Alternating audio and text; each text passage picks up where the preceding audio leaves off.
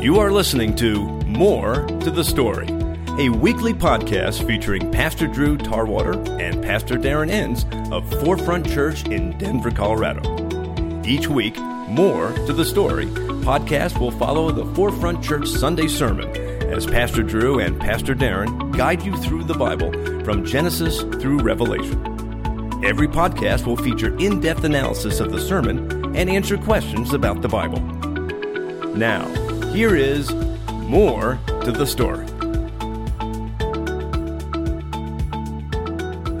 Welcome to the Forefront Church podcast. With us this week, Pastor Darren Enns. How you doing, sir? Doing well. I had my coffee this morning. All right, That's all Pastor good. Drew. Yeah, Pastor Drew Tarwater. How you doing today? I'm doing well. I've also had coffee. So Nice. Yeah, 2 for 2.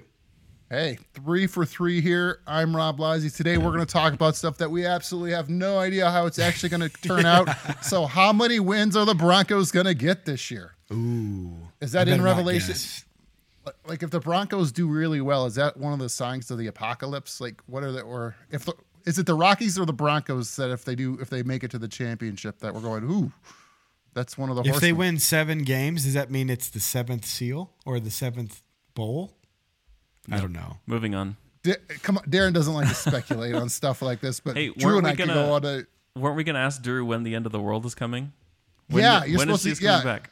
yeah, that's right, Drew. By the end of the podcast, you got to give us a date. So start All right. working. I'll Get your get you- calculator out. Okay. Ask me right when we end today. I'll tell you. Yeah. Okay. Okay. Yeah. I'll tell you exactly what I know. It is Yeah. one of my favorite things just to mention to people. Like, if you just Google, when did people predict the end of the world? I think there's a Wikipedia page. I looked it up last spring, and there's like almost an endless list. There's so of many just, dates. Like everybody thought, for example, and then like, oh no, it didn't happen. I got my math wrong, so they update it. Oh, yeah. Oh, yeah. And then that date passes, and that didn't happen. Well, it's a way to keep selling books, I know. So or my, get website clicks. my favorite one was when they predicted the end of the world in the year 1000. It's like Ooh, really? it's the end of the millennium. Jesus is coming back, and then that didn't happen. And I'm like, oh wait, no, it's 1033 because that's right. when Jesus actually died and was resurrected, and that yeah. passed and didn't happen. And then it's like, oh. 'Cause Uh-oh. I think it was the Pope at the time. Was it? who did that at 1000 and then edited it to 1033. They're like, hey, I think Julian got the dates wrong when he set this new calendar in place. well, yeah, and then someone figured out that whoever did the calendar, is it the Gregorian calendar? That just got it there's wrong. that, the Gregorian and the Julian. Yeah. Yeah. Yeah, and they're like, oh, so it's actually probably more like 6 BC. Or, Yeah, between 4 and 6 is Yeah. the best we can do Right. because of the dates of Herod's Yeah, death, right? exactly. Yeah. Yeah. So yeah, no, it's always funny to see. What's your favorite one so far? Like, what was there was a one popular one when I was in grade school. I think it was like 90 something in 90s or something. There was one predicted that everyone was. Well, I remember kinda having Harold fun Camping, with. and I think it had billboards all over Missouri when I was. Was it 88 maybe or Yeah, it was something? like I think it was 2014 because I remember I'd be driving to work and I'd see these billboards that said the end of the world is 2014. There was a popular one, December 12 or 21, 2012. Yeah. That was yeah. one of the big ones because I think that was based on the Mayan calendar. It was, yeah. Yeah, when that it was ran out. that was one of my more favorite ones. Like where you're Yeah, kind of like, it's like, should I sell everything? But no. I remember taking a that's what- screenshot of my phone at 12:12 on 12/12/12, and we were still here, so the world didn't end. So Wow. Praise God, here we are today. Right? Hey, So Drew, you preached on Sunday about the second coming and the millennialism and all that. Like, so is it about millennials? Is it about jerk kids that you talked about, or About what did me? you? What? It's about millennials who are trying to decide what they believe about the millennium. Drew, aren't you a Oh millennial? wow, I'm an old millennial. I'm a young That's what millennial. they call us. Yeah. Yeah. I'm a mutt. My whole life, we thought we were Gen X until like 8 years ago. And they're like, oh, no, you're millennials. We're like, oh, cool. Sounds good. So all right, back on topic. This like every time a paper's due, I know when I had a test due, I'm going, dear Lord, please come back. I don't want to have to study for this test. If you come back before Thursday, I don't have to take the Friday test. So like, I think part of the second coming with Christians is like, it's almost when people really start studying, I think it's a form of Christian depression. You know, you're like, I just want this all to end. There's been a lot of finals time prayers going up. We talked about Revelation 19, 20, and 21 on Sunday, and that's the that really classic text in the book of Revelation about Jesus returning, and you get all of this cool imagery and symbolism. Jesus returning on a white horse, and his eyes are on fire, and his robe's dipped in blood. He's got a tattoo on his thigh, and his name is Faithful and True. It's just really powerful picture of Jesus coming back. He defeats evil. He defeats the devil, throws the devil in a bottomless pit for 1,000 years.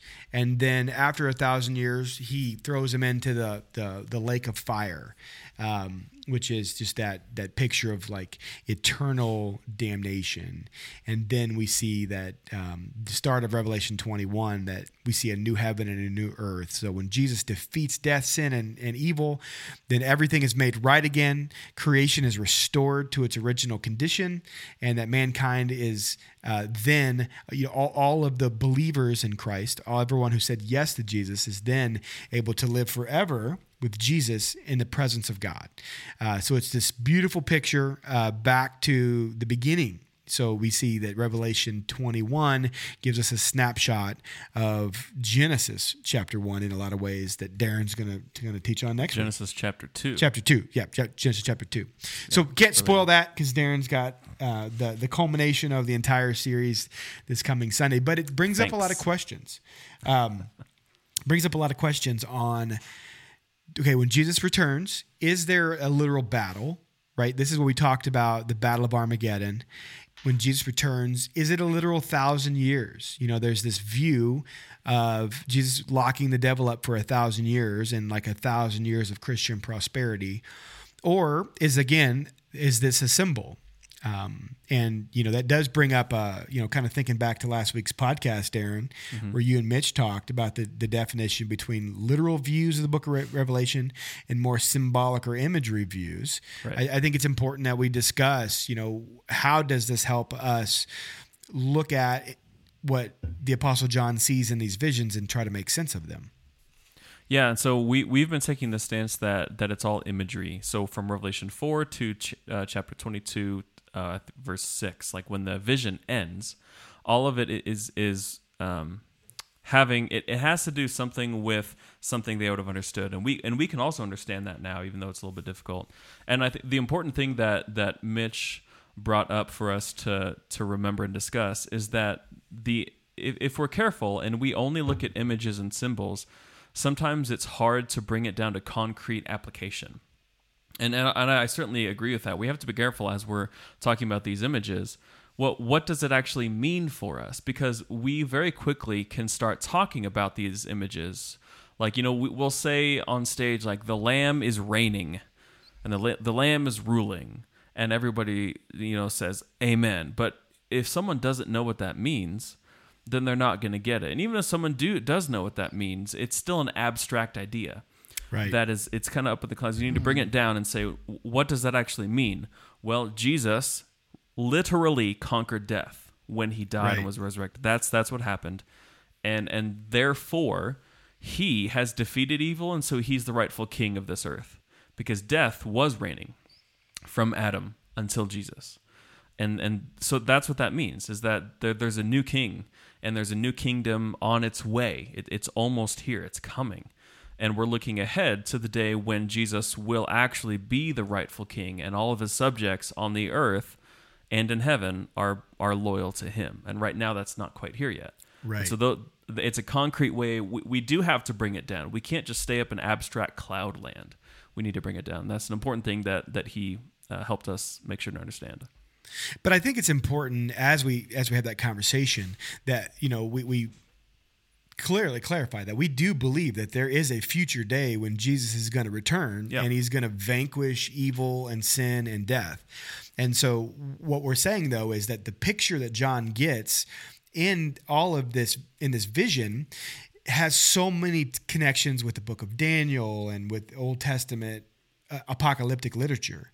And so, we're looking at reading it kind of from a literary perspective and saying this is apocalyptic literature. So often in the Old Testament, the book of Daniel, when we see apocalyptic literature, we recognize that numbers often are symbolic and that the images we see often are representing real tangible things in life, but they're communicated to us in a way to give us this big picture.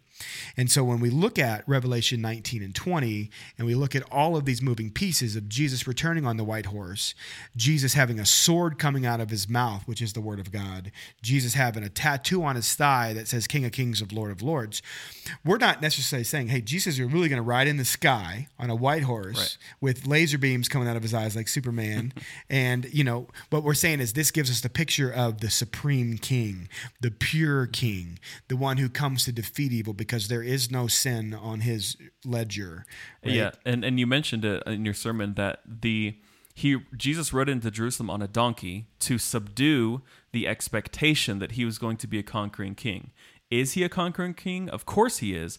And yet it wasn't the way that the Jerusalemites and the Israelites thought. Right. And he was coming in peace to allow death to have power over him, but even in that, he flipped it on its head, and then through his death and resurrection, he has power over it, power over death. And so now, this image in Revelation 19, now he's on the horse. He's on the white steed with the sword, coming to do battle.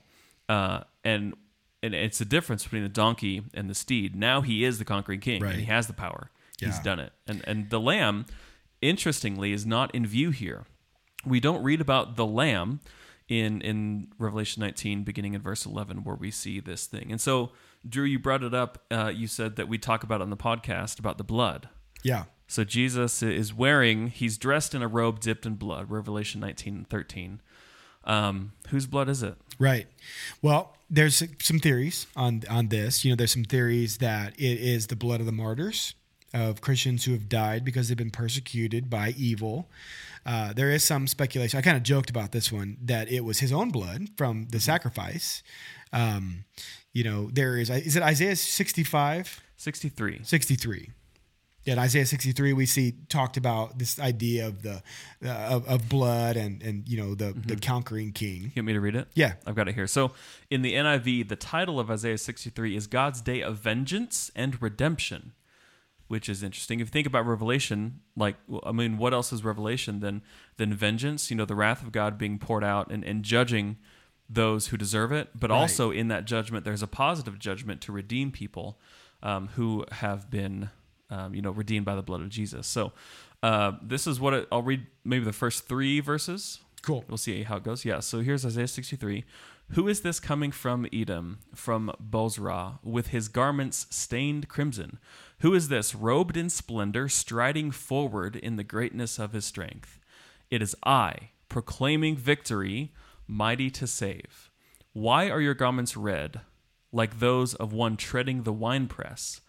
I have trodden the winepress alone. From the nations, no one was with me. I trampled them in my anger and trod them down in my wrath. Their blood spattered my garments, and I stained my clothing. It was for me the day of vengeance.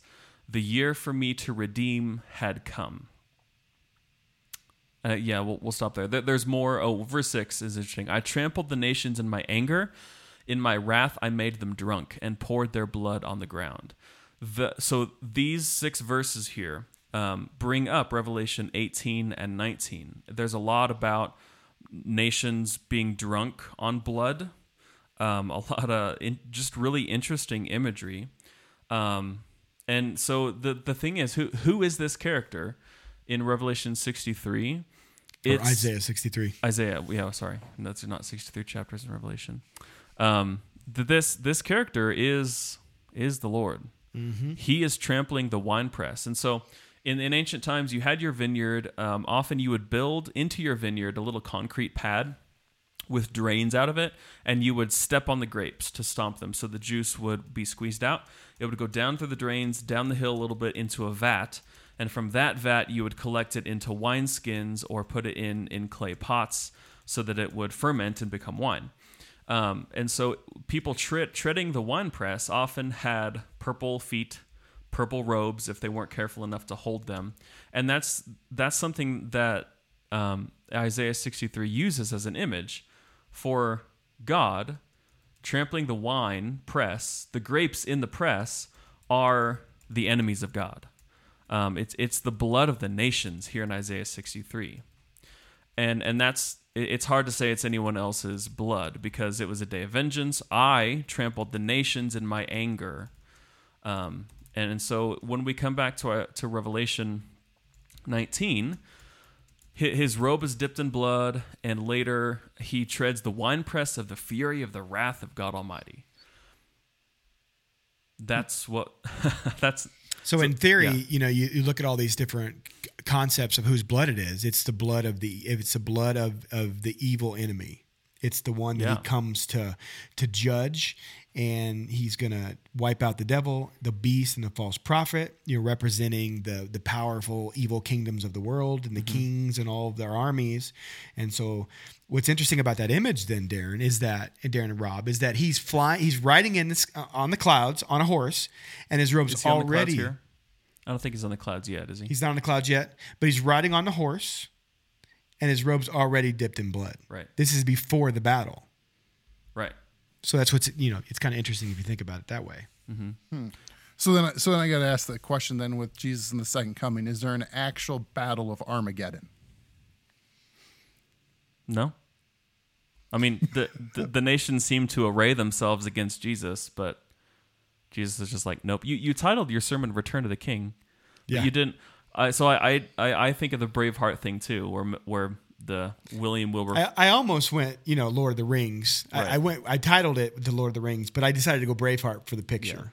Yeah. Because in Return to the King, like one of the most epic charges is when the King of Rohan comes and he knocks his sword against all the spears of the front row of the cavalry. Yeah. And then they just scream death 3 times, and then they ride into battle. And they ride into battle. Yeah, but. And then, commence another hour of the Battle of Pelennor Fields. Fighting. Yeah, battling. But that doesn't, we don't see that epic battle here. No, you don't. You see Jesus roll in, the armies of the enemy are standing there against him, and then just the next thing you see is that Jesus won.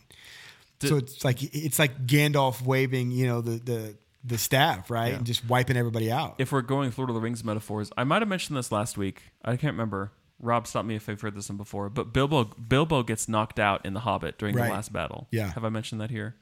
No, but yeah, I'm familiar with it. Yeah. Bilbo in The Hobbit, when the Battle of the 5 Armies happens, Bilbo trips or something, and gets knocked out. His head hits a rock, and then he wakes up and the battle's over. Right. That's more of what happens here. Yeah. It's like Jesus comes in, and we see this powerful picture though, right? That the Word of God is the sword, and so.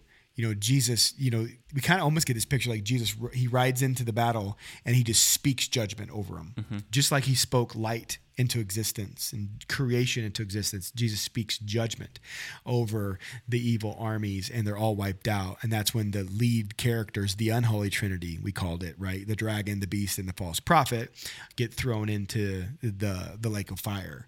And all right, so then we'll go a little rapid fire here with you guys on that, with the beast, the false prophet, and what's the other unholy trinity? Dragon. Sorry, the dragon. Dragon. Literal or figurative? Figurative. Literally symbolic. Figurative. Like, is there, when they say, so like the big questions when you ever talk about Revelation is like when you talk about like the mark of the beast, is it the spirit of the beast? Is it the actual beast? Is there is there an antichrist, or is it the spirit of antichrist? So disclaimer before we answer, to all of our listeners, encourage you guys to go and read the text for yourself and do some Bible study, read some good commentaries, and don't just take our words for it, right? I want you guys to all do your study and know why you believe what you believe. Now, the second disclaimer this is our Berean disclaimer, by the way. Yes, Berean disclaimer. Second disclaimer is it doesn't really matter, right? It's not essential to our faith in Jesus. It's not essential to the understanding of God and all of the aspects to living our life. But it is fun to talk about because these are pictures and images and words that we see in this last section of Revelation. Yep. So it does matter. It's just not going to impact your future relationship with Jesus if you choose opposite of what we say. Mm-hmm. All right, disclaimer over. Okay. Right. Okay. So the three evil trinity, more like more literal or more figurative? I say more figurative, and yet we have to make sure that we know what those figures represent. So the dragon is obviously Satan. We've talked about that at length here. The second beast is kind of like a false messianic figure. You can call it Antichrist if you want to. That's not the language that John uses. And then the false prophet is similar to what the Holy Spirit does in pointing to the messianic figure. The Holy Spirit for us always points back to Jesus, and Jesus points us to a relationship with the Father, and vice versa. Mm-hmm. So, and that's what happens here. The Messiah, the false Messiah, comes and gives an account of the dragon, and then the false prophet, the second beast, comes and points people to worship the false Messiah figure. So that's what we see here. And if we're willing to talk about it, the whole mark of the beast thing, that the mark of the false Messiah as opposed to the mark of the real Messiah, is important here. And so we see 666. That's just, everyone who's listening to this podcast has probably heard that number as the mark of the beast. It's like, whoa, what is the mark of the beast? Is it credit cards? People is it thought the Apple Palm Pay or the Amazon Palm Pay you see at Amazon Whole Foods? Amazon One, yeah. No, I don't know about this. You haven't been to Whole Foods recently?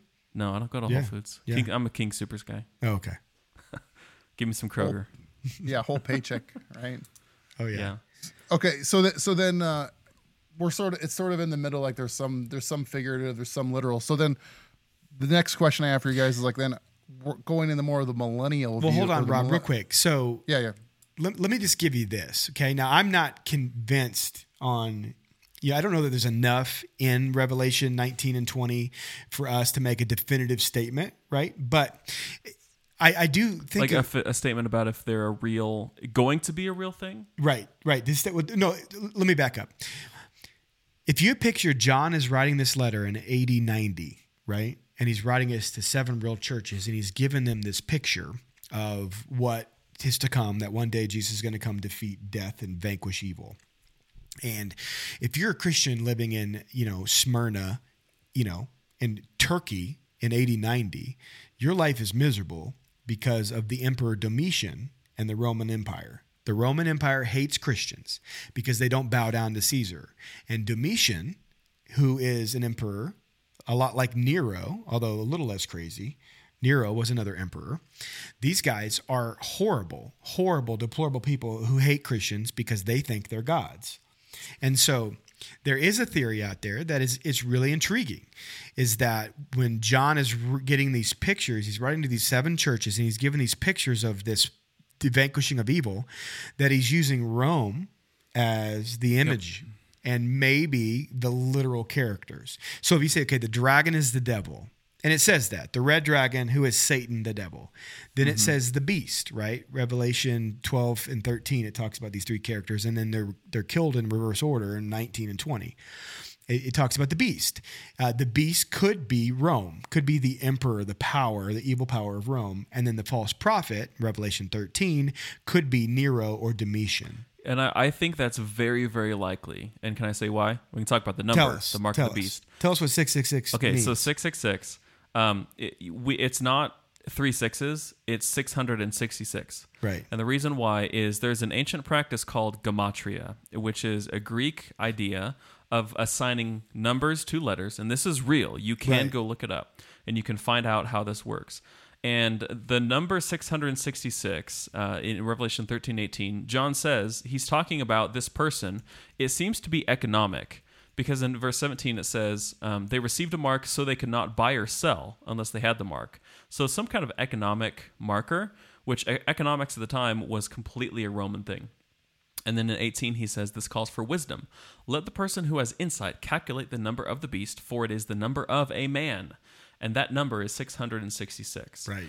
If you spell out the name Nero Caesar in Greek letters, and then you find the according numbers assigned to those letters and add them all up, you get 666. Mm-hmm. Now, that on its own might not convince you, but I think this one will. There's a textual variant in the manuscripts that we have of Revelation, that the number there is actually 616. And textual variant meaning someone at some point copied it and it got changed for some reason, whether it was a mistake or intentional. I think this one was intentional, and a lot of scholars who agree, who I did some research on a couple months ago, agree on this statement as well. That if you take the Latin letters for Nero Caesar, you get 616. And so in Greek, it adds up to 666, but in Latin, it adds up to 616. And that's why there's a textual variant. Latin was very quickly the language of the Roman Empire in 3rd and 4th centuries. And Nero's the only name that can fit both 616 and 666. And there's another cool thing with this too is, when you look at Scripture, you see the number 7. It's the number of completion, right? And so often you'll hear the angels say that God is holy, holy, holy, right? Or you'll see 777.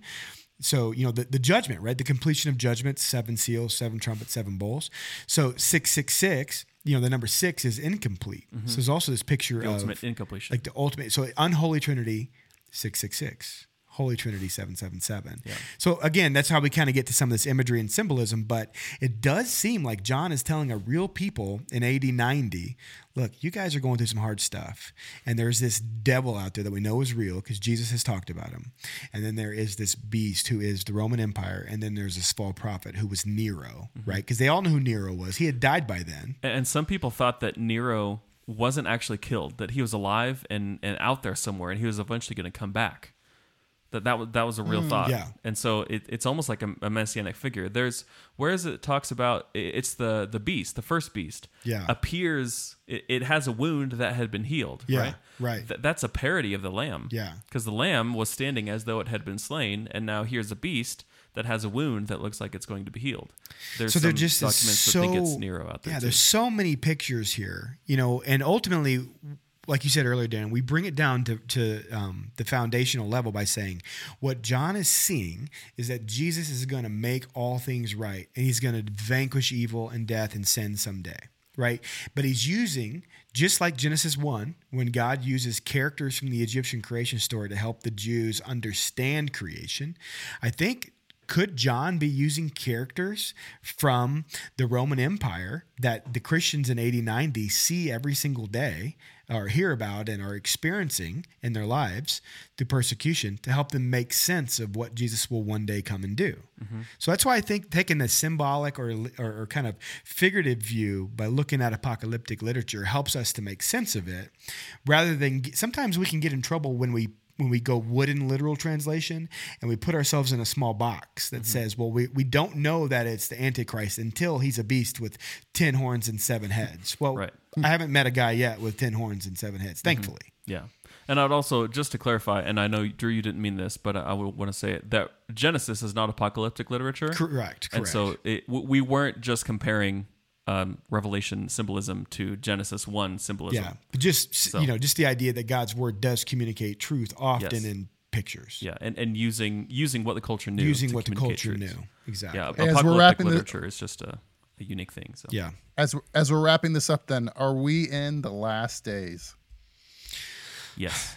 Yeah. So, and here's the debate on the millennium. So, in Revelation 20, Jesus comes, he takes the dragon, and he binds him in a bottomless pit for 1,000 years. And then it says after 1,000 years that Satan is released and that Jesus defeats him and throws him into the lake of fire. And so that's led scholars to debate. Is this a literal 1,000 years, or is it a picture of 1,000 years? And there's 3.5 views on this. And Rob, we can give them to you real quick.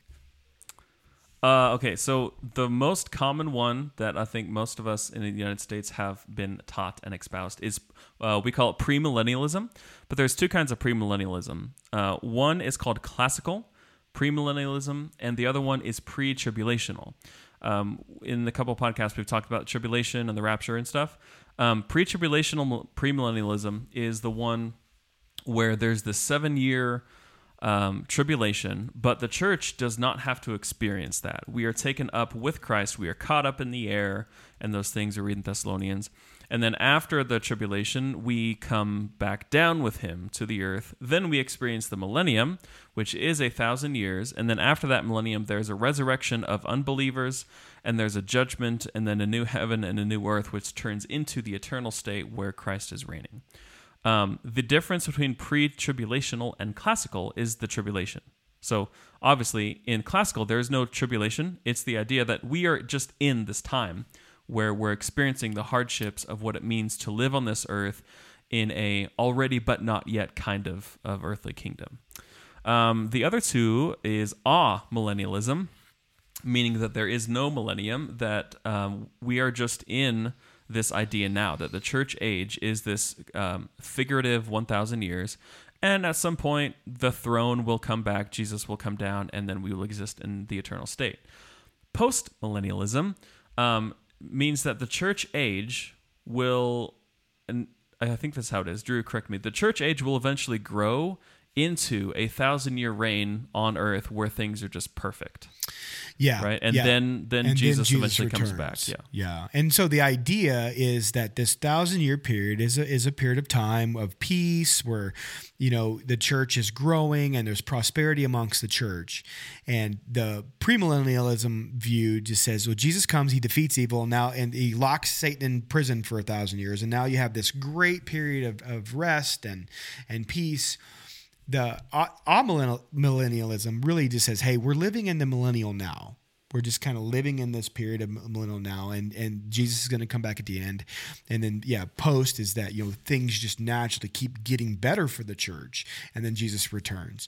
But I think ultimately it comes down to the question, is that 1,000 years viewed as a literal 1,000 years or not, based on, is Revelation 20 a recapitulation or seeing Revelation 19 from another angle?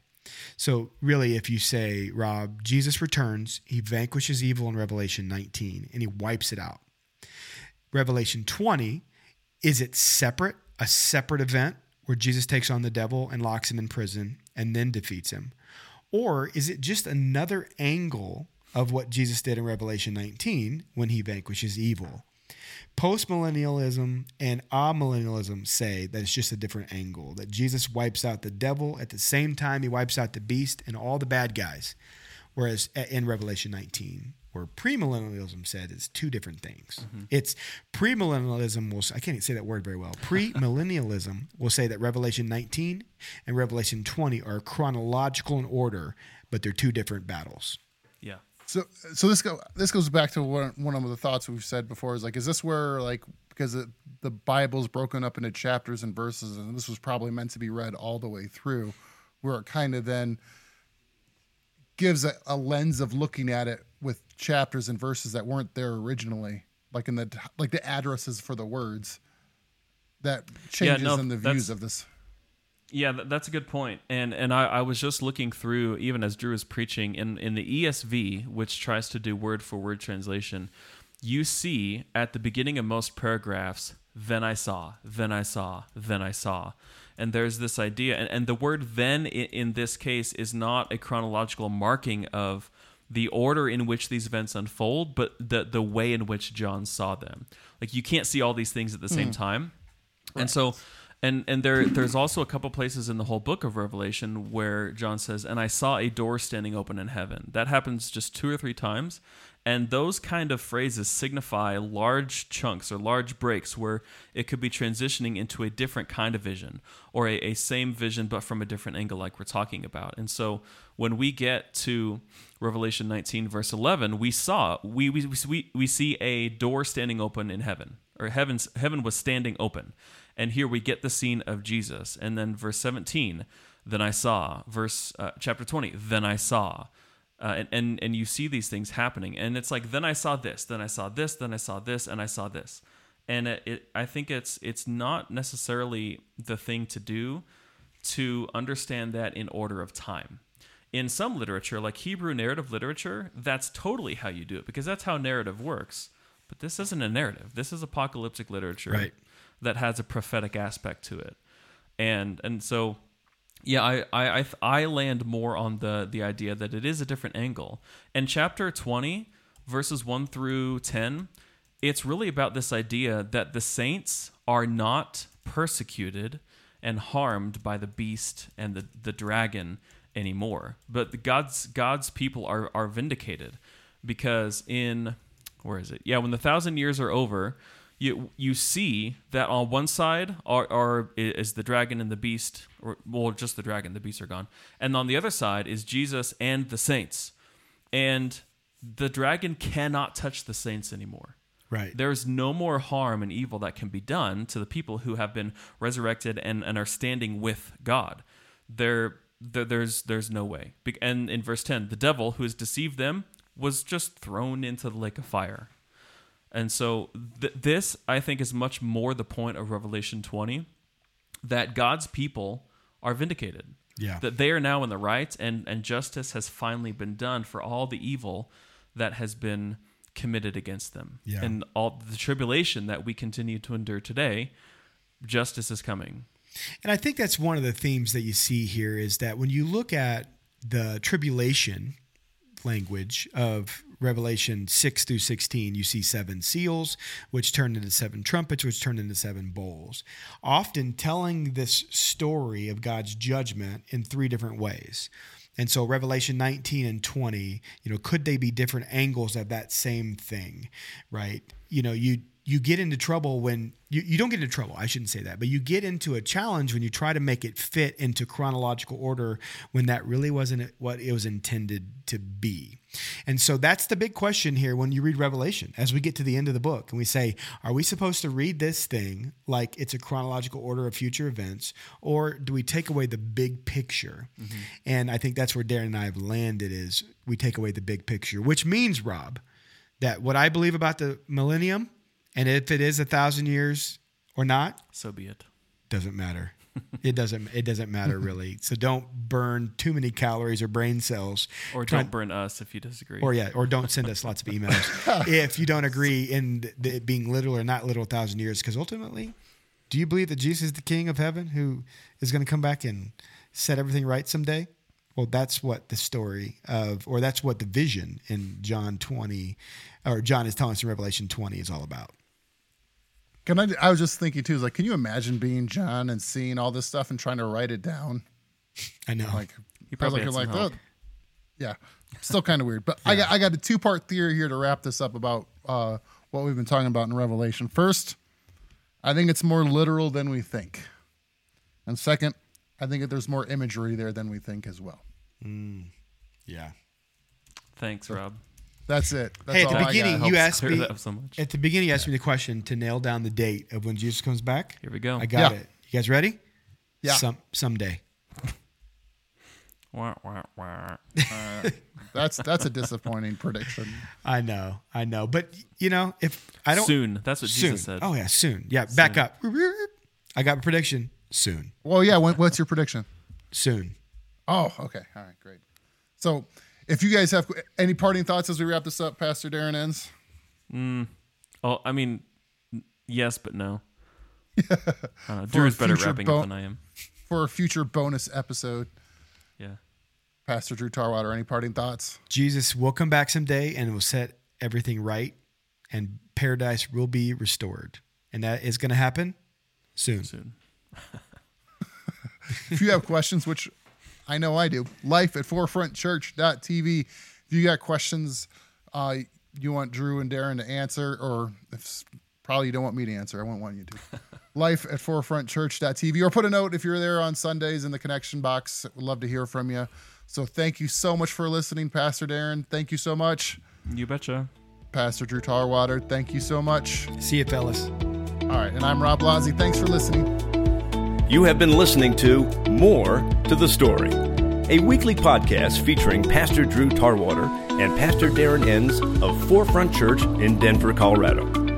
Each week, More to the Story podcast will follow the Forefront Church Sunday sermon as Pastor Drew and Pastor Darren guide you through the Bible from Genesis through Revelation. Every podcast will feature in-depth analysis of the sermon and answer questions about the Bible. Thank you for listening. We'll be back next week with another edition of More to the Story.